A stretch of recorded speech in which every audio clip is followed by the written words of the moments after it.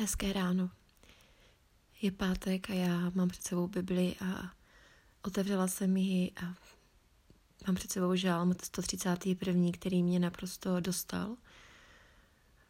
Naprosto moje duše s ním souzní a já jsem zavřela oči a jenom tak si promítám prostě o Bohu. Si jenom v hlavě mě to takhle běží o Bohu, Bůh a najednou jsem si uvědomila, jak vlastně jak jsem tady ty podcasty začala tvořit, tak název jsem dala Moje cesta k Bohu. A jak to je pravdivý, že vlastně ta cesta jako je, že pořád směřuju a můj cíl a moje vnitřní touha je prostě jít k Bohu a víc ho poznat a být k němu blíž a blíž. A je to takhle, že začalo to před 3 rokama, kdy já jsem v roce 2020, jsem na jaře, tenkrát za covidu, když se zavřela škola, kde jsem učila, tak začalo to tím, že jsem byla skoro každý den v lese. Trávila jsem tam spoustu času v lese. A já už tenkrát mluvila k Bohu a viděla ho. Prostě už tenkrát se mi začal ukazovat. A já jsem chodila, tenkrát jsem používala takzvané rapé, což je taková indiánská medicína v uvozovkách. To je tabák, klasický tabák, který se kouří. Jsou různý druhy tabáku samozřejmě. On je jemně rozdrcený a smíchaný úplně na takový prach, úplný prach. A napůl nějak tak přibližně poměrově smíchaný s nějakými rostlinami, většinou je to rovníkový rostliny, protože tady tohle dělají šamani třeba v Brazílii nebo v Mexiku nebo prostě v nějakých zemích, kde je to většinou, prostě jsou to šamanské země, kde domorodci používají různé rostliny a každá ta rostlina má nějaké léčivé účinky na tělo, takže ono je to takové jako léčivé a je to na meditace. No, takže ten prášek jsem užívala, to se fouká do nosu a já to tenkrát začala používat, začala jsem to používat na takové skupině lidí a pak jsem si to třeba kupovala a vlastně doma občas jsem si vlastně foukla a meditovala jsem. I co tím chci říct, tak spousta lidí, kteří to tak jako propagovali a mluvili o tom, tak používali rapé na léčení. To znamená, šli tam do nějaké meditace a léčili si svoje tělo. Já celý rok 2020, než mě Bůh teda z tohoto vlastně odvedl, což bylo někdy v dubnu, tak já jsem to jaro, řekněme 3 měsíce. Do května mě to nechal Bůh ještě s tím pracovat. A já jsem šla do lesa a meditovala jsem, že chci poznat Boha, že chci ho vidět, že chci Ježíše. Já ještě vůbec neznala Ježíše z Bible, já Bibli nečetla ještě v té době. Ale věděla jsem o Ježíši samozřejmě. A jako já jsem měla jenom myšlenku vidět Boha, poznat Boha, uvidět Boha, být s Bohem, něco v tom duchu. Já už přesně nevím, jak ty meditace byly. A já jsem v tom lese prostě seděla a meditovala a prostě to nebyly dlouhé chvíle samozřejmě. A pořád jsem měla v mysli Boha. A tak to šlo víc a vlastně já jsem ho postupně poznávala, Bůh si mi dával ukazovat. Takže celá ta cesta vlastně začala.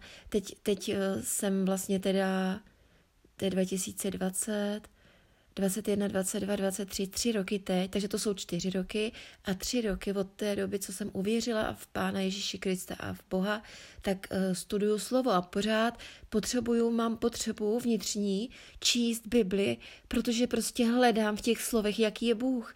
A Bůh se mi tam objevuje čím dál víc a víc, čím dál víc čtu Bibli s Duchem Svatým a čím dál víc prostě vidím a opravdu se zaměřuju na to, co tam vidím, tak a opravdu si uvědomuju, že to všechno je pravda, že Bůh je takový a Bůh je takhle dobrý a čím dál víc ho poznávám, tak prostě ten podcast je pro mě strašně důležitý, když to byl, provázal mě celou cestu. Já si uvědomuju, že ten podcast konkrétně, který teď posloucháš, tak možná říká prostě pro tebe úplný nesmysly. A není to žádné učení. Jo, jak když poslouchám já třeba vyučování na nějaký téma od nějakého kazatele nebo evangelisty, tak to není, ale je plné mých prostě zážitků a zkušeností s Bohem, toho, jak Boha poznávám postupně a jak jdu k němu a co se mnou Bůh v tom životě dělá. Takže ač můj podcast je takový, který třeba neosloví tolik lidí, jak právě třeba kazatelé slavní, tak věřím tomu, že Bůh si k tomu podcastu přivede toho tebe, kterýmu může ten podcast něco dát, otevřít oči, něco udělat pro to, aby tě přivedl taky k lásce k Bohu. Takže to se mě teď tak nějak proběhlo, že celá ta moje cesta je prostě Bůh. A Bůh se mi začal zjevovat už samozřejmě před rokem 2020. Bůh ke mně promlouval, když jsem chodívala ještě v ezoterice. A všude na mě vyskakoval Bůh. A lidi mě jako řekli, vždycky mě mluvili o Bohu. A já si pamatuju, a teď mě to vyskočilo, že já jsem tenkrát poslouchala jednoho chlapíka. Prostě taky jako prostě mluvení, YouTube. Nebudu vám ani říkat, jak se jmenuje, já vím, že se jmenoval Jirka, dál už nevím, to je jedno. Prosím vás, ten člověk, já z něho byla tenkrát nějakou chvíli nadšená. A pak stačilo jedna věta, kdy já jsem řekla, tak stop a tohle borce už poslouchat nebudu, ten lže. A bylo to, když jsem slyšela v jeho promlouvání, protože on mluvil o Bohu. On prostě říkal, že Bůh mu říká tyhle věci. Tak proto mě to přitáhlo. A on řekl, že Bible je celá lživá, že v Bibli není nic pravdivého, že Bible už v dnešní době vůbec neplatí. Já, ač jsem Bibli vůbec neznala, tak v té době mě opravdu Bůh v srdci řekl, to je nesmysl. V tu chvíli já to vypla, to video, a už tohohle člověka nikdy neposlouchala. Od té chvíle se mě to znechutilo, tohleto vyučování, nebo co to je. Nebo tyhle promluvy. Prostě ne. A takovýchhle momentů ještě v ezoterice prostě měla jsem víc, ne hodně, ale víc. A prostě Bůh je prostě Bůh. Bůh je, to je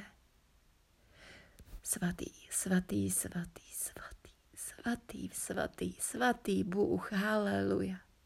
Svatý Bůh. To je Bůh.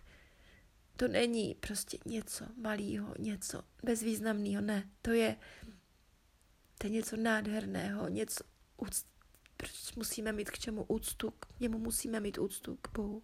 Musíme mít úctu, musíme mít lásku, musíme mít pokoru, musíme mít vděčnost, musíme ho vidět.